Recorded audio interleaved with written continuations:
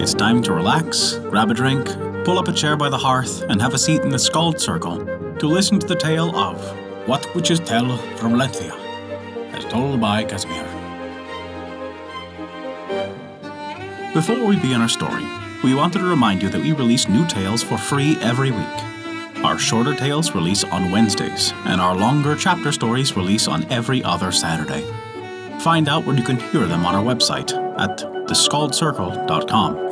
And be certain to subscribe to us on Apple Podcasts, Google Podcasts, Podbean, Spotify, or whatever your favorite podcast app is.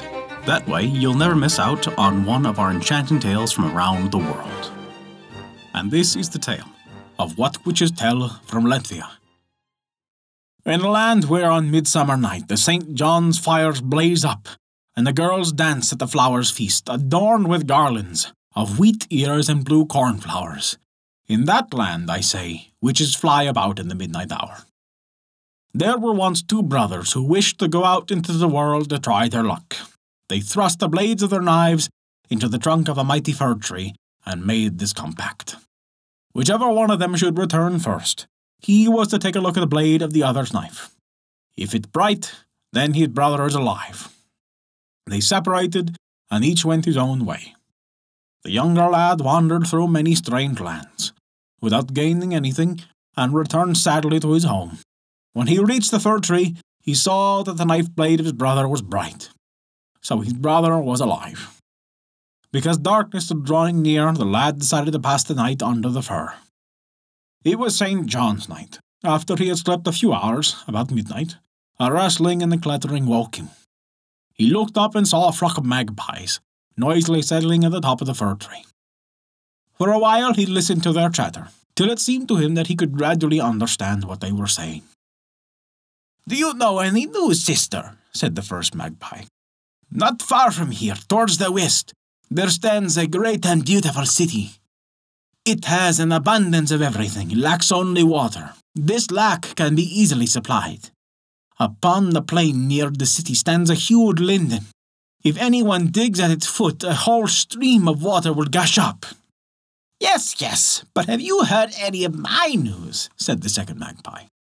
"Not far from that city to the east is a high mountain, in which there are treasures of all kinds. No one knows how to win his way into the mountain, yet it is so easy.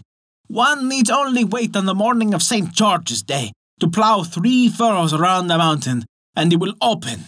Then all its treasures will belong to the ploughman." And so on, till each magpie had told her news. Then the birds grew restless, flapped their wings, and flew away. The lad under the tree perceived that they were no ordinary magpies, but witches who on St. John's night flew about and tell each other of the news. Day began to dawn, and the lad was up and away to find the city described by the witch. It was not long before he found himself in the beautiful streets. He stepped into a house and asked for a drink of water. "You are certainly a stranger," was the answer given to him.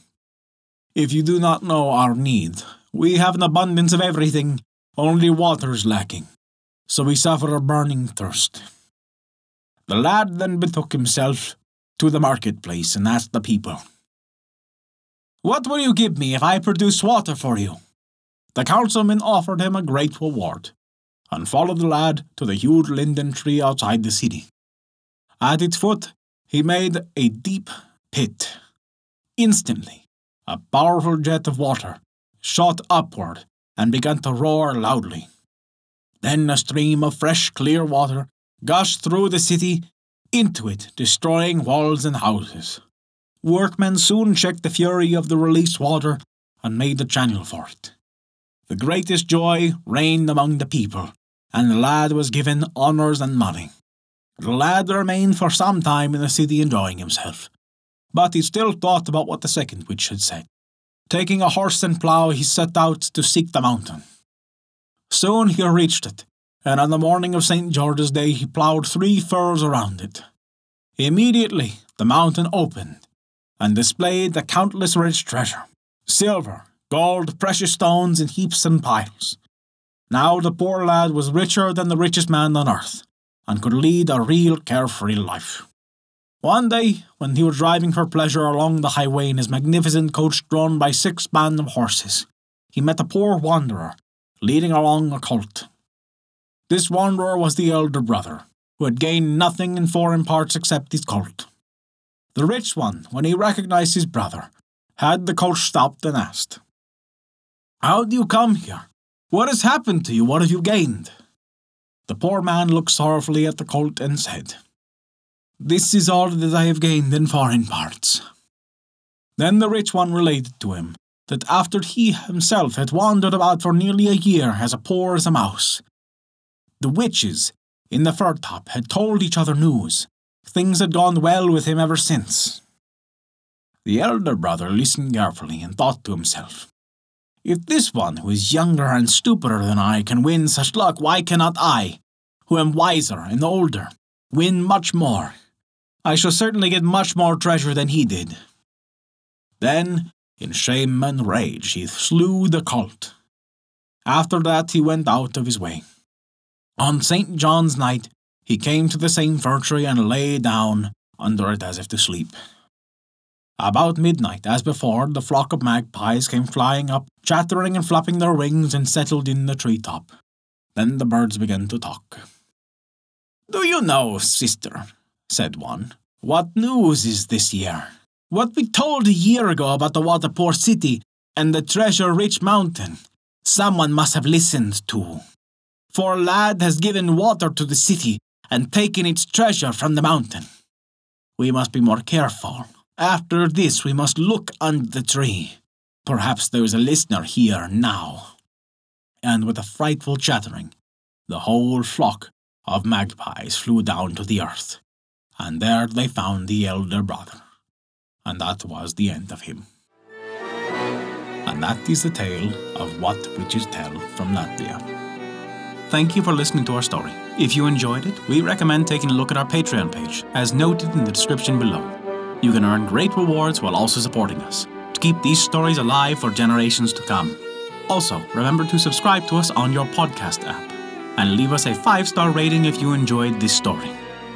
A special thank you to Kat for their support this month. Without your contribution, we wouldn't be able to continue these stories, and we truly appreciate it. Visit theskullcircle.com to stay up to date with all of our current events, news, and much more. Not only that, but you can also visit our story archive of every tale we have ever told. It's sorted by origin and region for the convenience of your listening pleasure. Thank you for listening to our story.